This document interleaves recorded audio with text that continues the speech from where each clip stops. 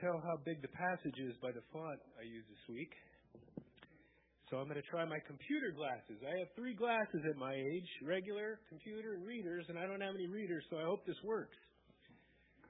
Our passage today is Daniel 11, 21 through 22. Then we're going to jump down to 11:29 and go through 12:13. So Daniel 11, 21, 22, 11 through 29 through 12:13. In his place shall arise a contemptible person, to whom royal majesty has not been given. He shall come in without warning and obtain the kingdom by flatteries. Armies shall be utterly swept away before him and broken, even the prince of the covenant. At the time appointed he shall return and come into the south, but it shall not be this time as it was before. For ships of Kittim shall come against him, and he shall be afraid and withdraw, and shall turn back and be enraged and take action against the holy covenant. He shall turn back and pay attention to those who forsake the holy covenant. Forces from him shall appear and profane the temple and fortress, and shall take away the regular burnt offering. And they shall set up the abomination that makes desolate. He shall seduce with flattery those who violate the covenant, but the people who know their God shall stand firm and take action. And the wise among the people shall make many understand, though for some days they shall stumble by sword and flame, by captivity and plunder. When they stumble, they shall receive a little help, and many shall join themselves to them with flattery. And some of the wise shall stumble, so that they may be refined, purified, and made white, until the time of the end, for it still awaits the appointed time. And the king shall do as he wills. He shall exalt himself and magnify himself above every god, and shall speak astonishing things against the God of gods. He shall prosper till the indignation is accomplished, for what is decreed shall be done. He shall pay no attention to the gods of his fathers, or to the one beloved by women. He shall not pay attention to any other god, for he shall magnify himself above all. He shall honor the God of fortress instead of these. A God whom his fathers did not know, he shall honor with gold and silver, with precious stones and costly gifts. He shall deal with the strongest fortress with the help of a foreign god. Those who acknowledge him he shall load with honor. He shall make them rulers over many, and shall divide the land for a price. At the time of the end, the king of the south shall attack him, but the king of the north shall rush upon him like a whirlwind, with chariots and horsemen, and with many ships. And he shall come into countries, and shall overflow and pass through. He shall come into the glorious land, and tens of thousands shall fall, but these shall be delivered out of his hand. Edom and Moab, and the main part of the Ammonites, he shall stretch out his hands against the countries, and the land of Egypt shall not escape. He shall become ruler of the treasure of gold and of silver, and of all the precious things of Egypt, and the Libyans and the Cushites shall follow in his train. But news from the east and the north shall alarm him, and he shall go out with great fury to destroy and devote many to destruction. And he shall pitch his palatial tents, the sea and the glorious holy mountain, yet he shall come to his end with none to help him. Chapter 12.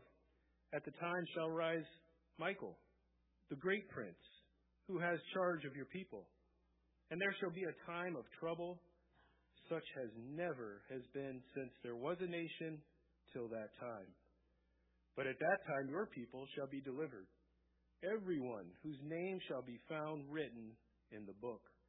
And many of those who sleep in the dust of the earth shall awake, some to everlasting life, and some to shame and everlasting contempt. And those who are wise shall shine like the brightness of the sky above, and those who turn many to righteousness like the stars forever and ever. But you, Daniel, shut up the words and seal the book until the time of the end. Many shall run to and fro, and knowledge shall increase. Then I, Daniel, looked, and behold, 2 others stood, one on this bank of the stream, and one on that bank of the stream. And someone said to the man clothed in linen, who was above the waters of the stream, how long shall it be till the end of these wonders?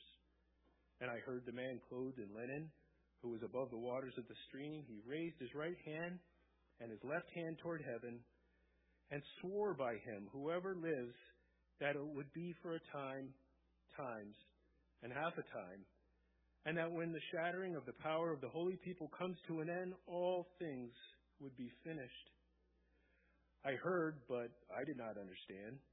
Then I said, O my Lord, what shall be the outcome of these things?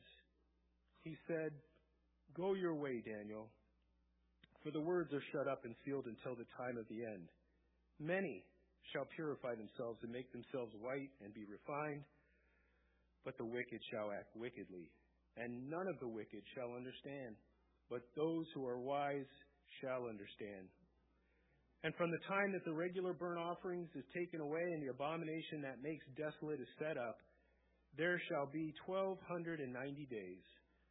Blessed is he who waits and arrives at the 1,335 days. But go your way till the end, and you shall rest and shall stand in your allotted place at the end of the days.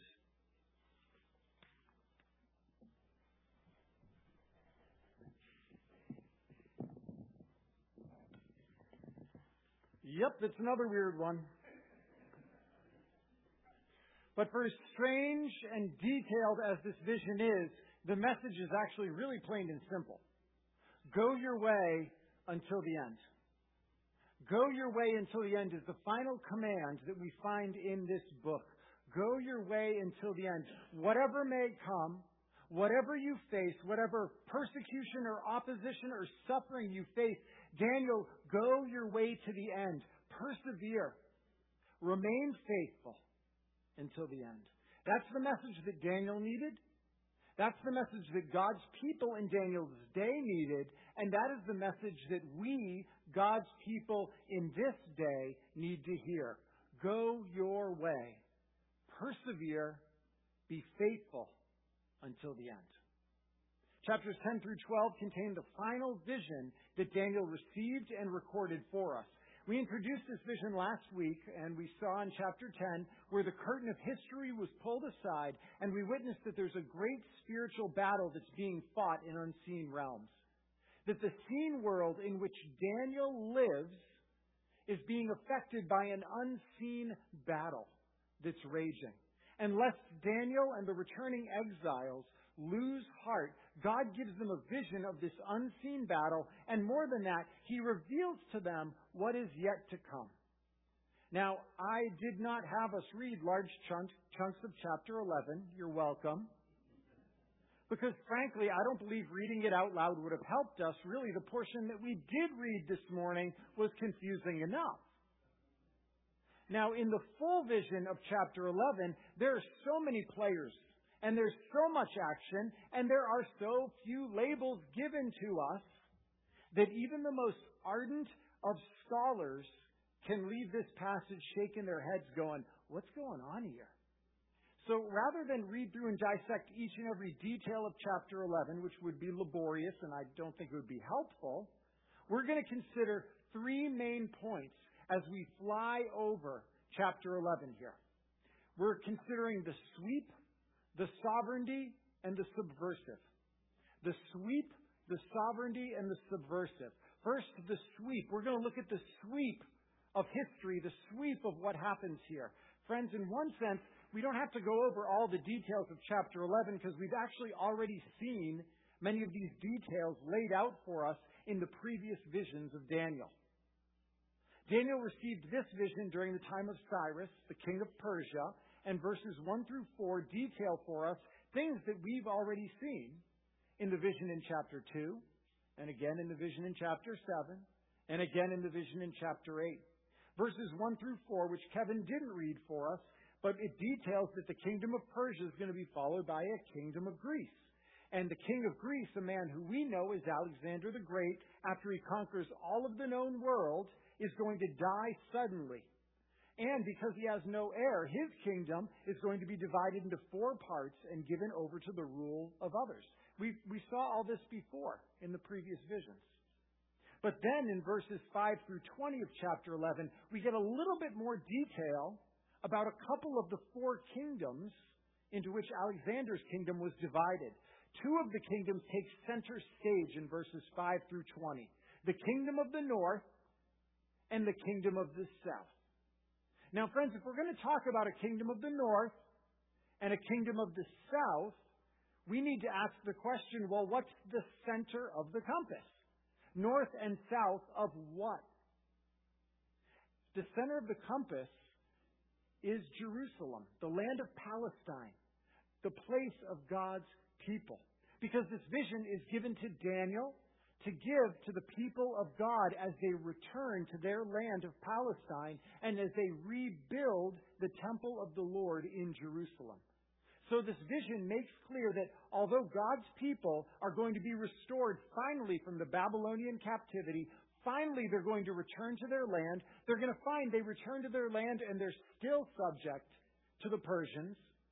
But then the Persians will be replaced by the Greeks under Alexander. And then Alexander is going to fall, and they're going to find themselves returned to their lands, but in the middle of a conflict of kingdoms. The kingdom of the north, which is the Seleucid kingdom in Syria, and the kingdom of the south, the Ptolemy kingdom, which includes Egypt and the lands surrounding. Now, God's telling them this so they don't get discouraged. I mean, they finally have returned after 70 years in Babylon to their land. And what happens? They're stuck in the middle of ongoing conflicts of power. So this vision, which gives us the sweep of literally hundreds of years of history, would have given God's people hope. Why? Because it revealed to them that God is still sovereign over all that happens. You know, this is another vision of Daniel, like some of the previous ones, that we know was fulfilled so accurately according to what we know of history, that skeptics argue this simply must have been written after the fact.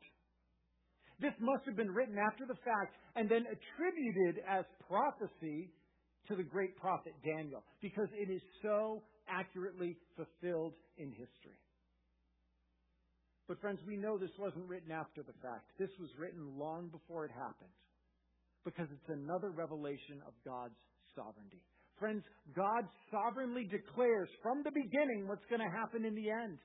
And although the nations are raging and kingdoms rising and falling, God's people can rest secure because God is sovereign over it all. He is the Ancient of Days.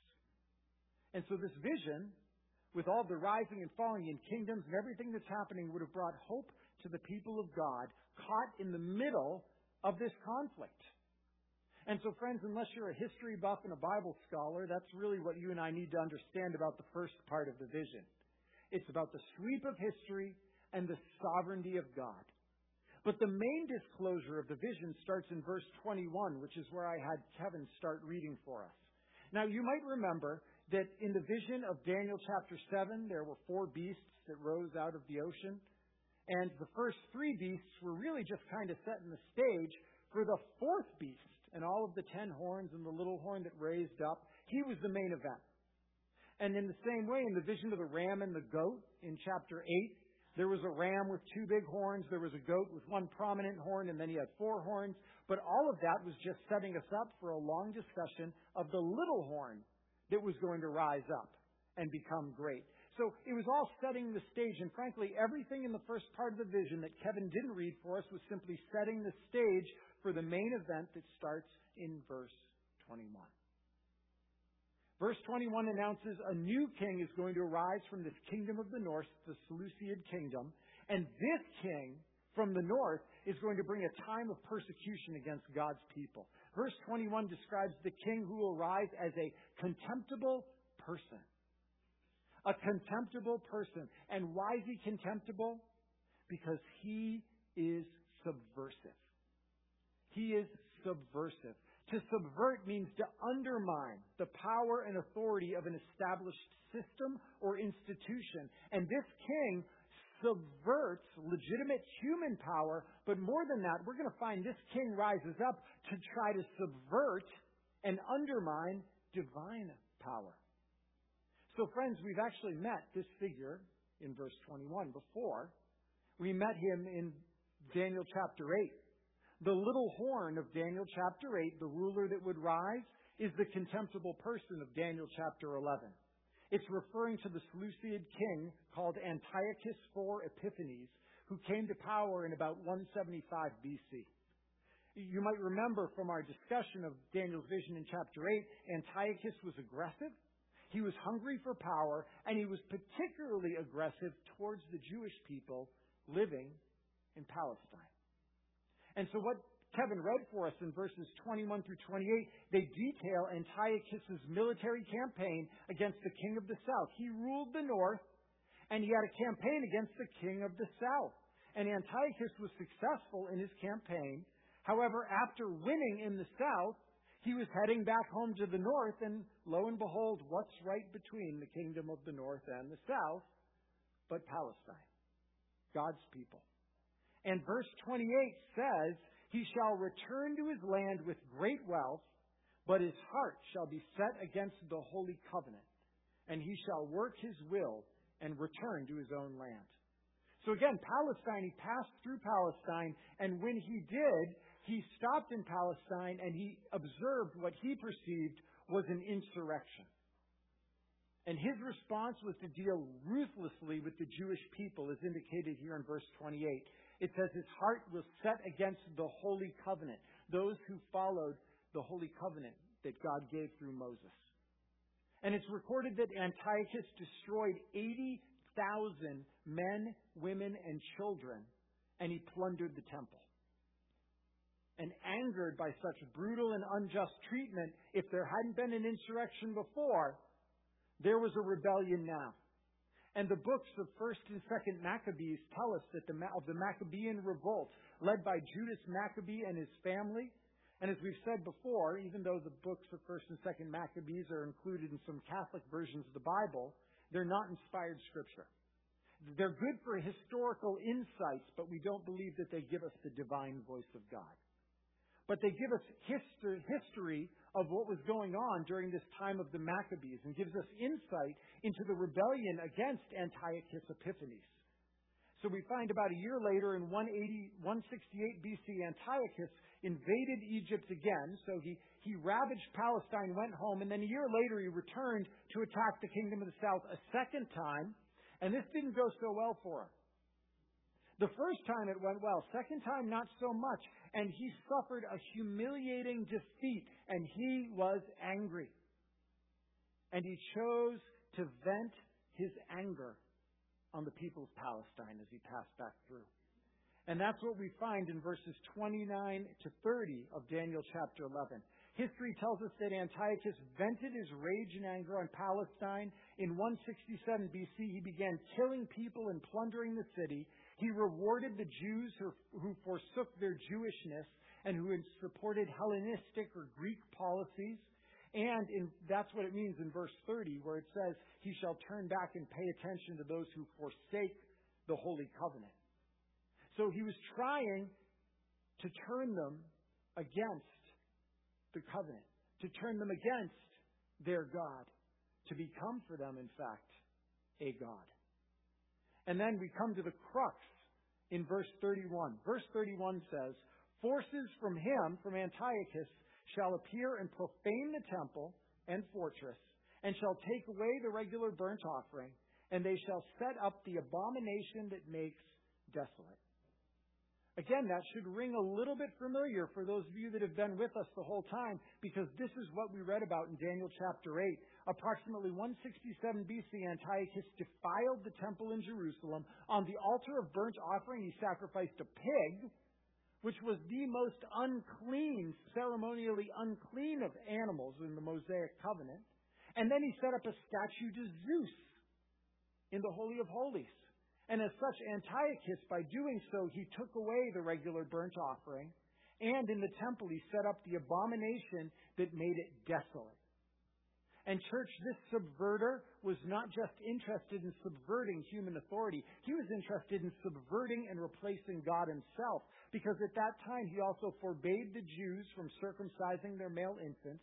He outlawed the possession of the Hebrew Scriptures. He profaned the Sabbath and the feast days. And he prohibited the people from practicing the laws of Torah in general. He went to war with God and with God's order and his rule. And as we noted in Daniel chapter 8 when we studied it, his given name was Antiochus IV. But he's known as Antiochus IV Epiphanes. Epiphanes was a blasphemous title that he gave himself. Theos Antiochus Epiphanes, meaning the illustrious God. He declared himself to be a god. He sought to subvert and overthrow God himself and take his place. And verses 32 through 35 that Kevin read for us, there's a literal and spiritual battle raging in those verses between Antiochus and the faithful led by the Maccabees. Verse 32 actually summarizes for us. It says, Antiochus shall seduce with flattery those who violate the covenant, but the people who know their God shall stand firm and take action. Antiochus was trying to seduce people away from God, and those that wouldn't, he killed. And the faithful, like the Maccabees, stood firm, and they took action. And in this literal and spiritual battle, tens of thousands of faithful would die. But note how verse 35 describes their death. And some of the wise shall stumble so that they may be refined, purified, and made white until the time of the end, for it still awaits the appointed time. Through their persecution and even their death, the faithful are refined, purified, and made clean. The trials and the persecution prove and purify the faith of those who follow God then and those who follow God today. Refined, purified, made clean. And friends, this message, as the people of God heard it in Daniel's day, it would have brought them hope.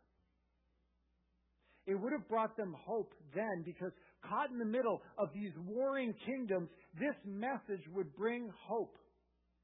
And friends, it should bring hope to us who are caught in the middle of warring administrations today. You know, a week after our most recent election, we need to remember that in the sweep of history, the rise and fall of kings and governments, political parties and candidates, red waves and blue waves, is all under the sovereign control of God. And no matter who is in power or what persecution might come of it, there will always be those who remain faithful. Trials only serving to refine, to purify, and to make clean those who trust God. Because our God is the Ancient of Days. And friends, we come to verse 36 through 35, and I got to tell you, something happens here, and I'm not sure what it is.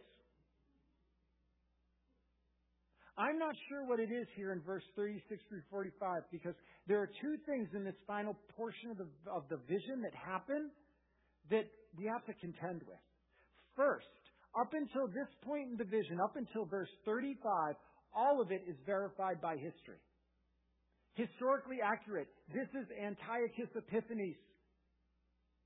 It matches up perfectly. But then we come to the final portion of the vision, and it contains details that don't seem to line up chronologically or factually with what we know about Antiochus. Plus, this last part of the vision, I know it's strange, but you can even hear it. It almost shifts to this cosmic language, like the battles become greater and even more transcendent. Now, that's one thing, but the problem is there's no clear grammatical marker between verse 35 and verse 36 that says, hey, we're switching subjects now. It's like he continues on talking about the exact same person, but as you read about it, you go, it can't be the exact same person. But there's no indicator that he's changed subjects. So what do we do with that? Is the vision, revisiting and reviewing and giving us some more detail that we just don't understand correctly about Antiochus' reign? Or, in fact, is the vision shifting and talking about someone else? Talking about another who is going to come like Antiochus. Another foe who's going to rise against God's people. And friends, first of all, we've got to admit, it's just not clear. But in making our best attempt to understand this part of the vision, I believe what's happening in verses 36 through 45 is the same thing that happens when Jesus teaches about the end times. You know, if you turned in your Bible to Matthew 24 or Mark 13 or Luke 21, you would read the Olivet Discourse. Jesus is discussing two things. He talks about the destruction of the temple, and he talks about his final return. And the way that he teaches and talks about it, it kind of blends these two things together. But friends, we know that the destruction of the temple happened in AD 70, and we know that it's now AD 2022, and Jesus' final return has not yet happened. But when he talks about them, the two things are intermingled together. He talks about these two events as if they're somehow related. You know, what Jesus is doing in the Olivet Discourse is called prophetic foreshadowing, in which events that are in the far-off future and the events in the near future are spoken of together as if they're close together. It's similar to the effect that you get if at a long distance you're looking at a mountain range and you see two peaks, and from your perspective, they look like they're right next to each other. But in reality, those two peaks are actually a great distance apart. And in fact, what we have, I think, here, the destruction of the temple, Jesus eventually returned, Jesus' teaching goes, well, these two peaks are part of the same mountain range. And I'm talking about them and they look close, but the truth is, there's actually a great distance between them. But they are part of the same mountain range. And I think the same thing is happening here in Daniel's vision. This persecution of Antiochus Epiphanes and the persecution of God's people by future subverters are both part of the same mountain range. And he talks about them in a way that they look like they're right on top of one another.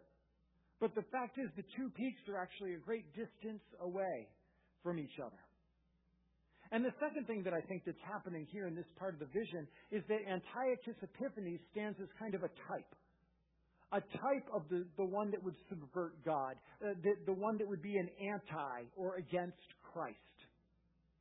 So he's a type, and in the future there will be more fulfillments of this type. We already understand this because when we understand King David in the history of Israel, King David was the model king of Israel. And we were promised, God's people were promised, that is, another king like David would come and reign on David's throne. And friends, David's son Solomon was a partial fulfillment of that type. In fact, every son or ancestor of David was, or not ancestor, but David's lineage was a partial fulfillment. But friends, we know that the perfect and final fulfillment of that type, that king, is Jesus Christ. David was a type foreshadowing a more perfect fulfillment, a king who would reign forever on David's throne. So the type points us to future embodiments of the same type. So I think that's what we've got going on here in Daniel's prophecy. We've got multiple peaks in the same mountain range, spoken up together, and they look close together, but they're actually far apart. And I think that we also have this subverter that Antiochus is a type of all those who will come after him and try to subvert God, who will be against Christ and stand against him. But friends, the specific details of 36 to 45 overall, they remain enigmatic and they're difficult. And they're hard to understand. I don't know what's going on here. But what I want to move on to is how the vision ends. Because that is clear. And friends, it is beautiful. There's further evidence, actually, that 36 through 45 are not about Antiochus, because chapter 12, we all of a sudden find ourselves at the end. Literally the end of all days. In verse 21, we're told that until the end of, verse 21, chapter 12, verse 1, we are told that until the end of time, there will be trouble and persecution for God's people. But we are promised, your people shall be delivered, everyone whose name shall be found written in the book. Friends, just like the Lord delivered the faithful in the day of Antiochus, the Lord shall deliver the faithful in these days of persecution, and the Lord delivers all whose names are written in His book. Church, the Lord knows those who are His, and He will keep them until the end. The Apostle Paul offered us this confidence in 2 Timothy 2, verse 19. But God's firm foundation stands, bearing this seal: the Lord knows those who are His. And let everyone who names the name of the Lord depart from iniquity. So friends, although we might face persecution, although subverters, antichrists might rise and oppress God's people, the Lord knows those who are His. And those whose names are written in His book will persevere to the end. It's a word of comfort. It's a word of hope to Daniel in his day of persecution, to God's people in their day of persecution, and to God's people today in our day. No matter what persecution we face, friends, the Lord knows those who are His. And church, we see that even if the faithful die in the face of persecution, they're offered hope. The hope of resurrection. Friends, Daniel 12, verse 2 is incredible. It is the clearest affirmation of resurrection in the whole Old Testament. And it is the only affirmation of a double resurrection in the Old Testament. The resurrection of the righteous to life and the resurrection of the unrighteous to condemnation. Chapter 12, verse 2. Many of those who sleep in the dust of the earth shall awake, some to everlasting life, and some to shame and everlasting contempt. Friends, present faithfulness in great trouble, in persecution, is worth it. Because even if they take our lives, we are promised resurrection to life eternal. And verse 3 says that the righteous will shine like stars. And when it talks about stars here, as elsewhere in the Old Testament, it's talking about angelic beings. The righteous, those faithful, even in trouble and persecution, even unto death, will shine brighter than the hosts of heaven. What great hope this would give to God's persecuted people. Even if you face death, here's the promise of resurrection. Here's the promise of reward. Here's the promise of shining brighter. Friends, the gospel, the good news for us today, is that we know this hope of resurrection, and we know it even more clearly and surely than Daniel and God's people did then. During Jesus' ministry, after a man named Lazarus died, Jesus showed up and had this exchange with Lazarus' sister named Martha. John chapter 11, starting in verse 23. Jesus said to Martha, "Your brother will rise again." Martha said to him, "I know he will rise again in the resurrection on the last day." Jesus said to her, "I am the resurrection and the life. Whoever believes in me, though he die, yet shall he live. And everyone who lives and believes in me shall never die." Do you believe this? Friends, Martha understood from this passage in Daniel that there would be a resurrection on the last day. But Jesus declares to her the gospel, the good news. The resurrection starts now. I have come to bring a spiritual resurrection, a life that begins here and now and will never end. As we sang this morning, in your name I come alive to declare your victory, because the resurrected King is resurrecting me. Friends, make no mistake, there will be a final resurrection, the righteous to eternal life and reward, the unrighteous to eternal shame and contempt. But the good news of Jesus Christ, that He's come to give us a life that begins now, to spiritually bring us to life, to raise us up spiritually, so that though we will physically die, yet shall we live. And then one day Christ will raise us to physical life, to live eternally with Him. So friends, there's no fear.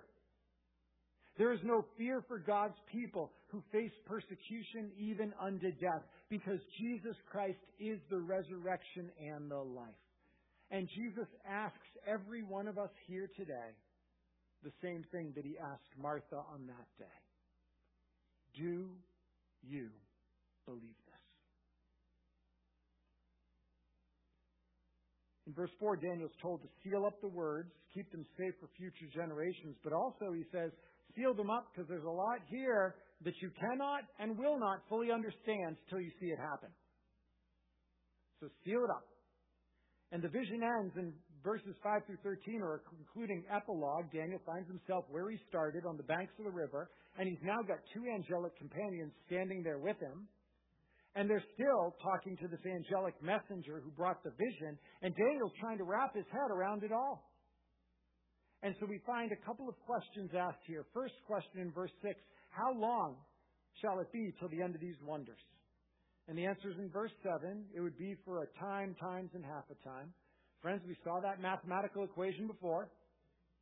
Daniel chapter 7, verse 25, it said the saints will be given over to the hand of the little horn, the king who would rise, for a time, times, and half a time.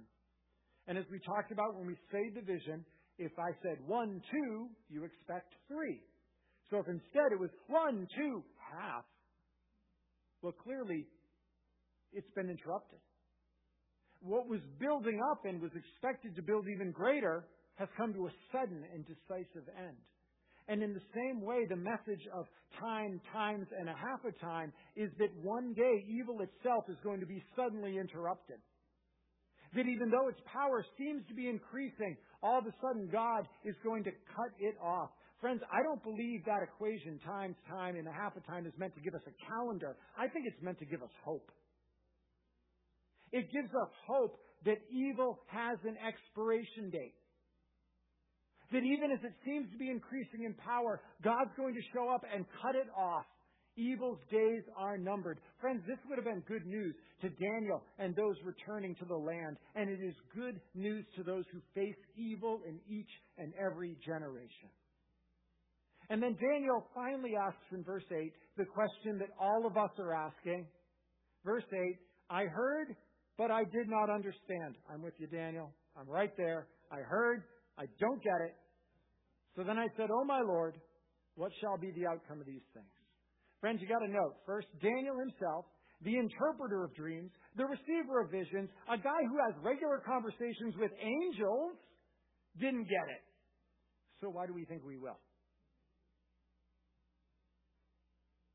And in response to Daniel's question, God responds in verses 9 through 10. He says, go your way, Daniel, for the words are shut up and sealed until the time of the end. Many shall purify themselves, make themselves white and refined, but the wicked shall act wickedly. None of the wicked shall understand, and those who are wise shall understand. So twice, in verse 9 and then again at verse 13, Daniel's commanded, go your way. That's the command that he's given. Go your way. Live your life, Daniel. Be faithful. Persevere to the end.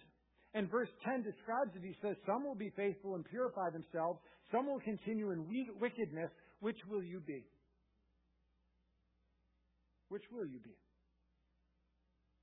Daniel, go your way. Persevere and be faithful to the end.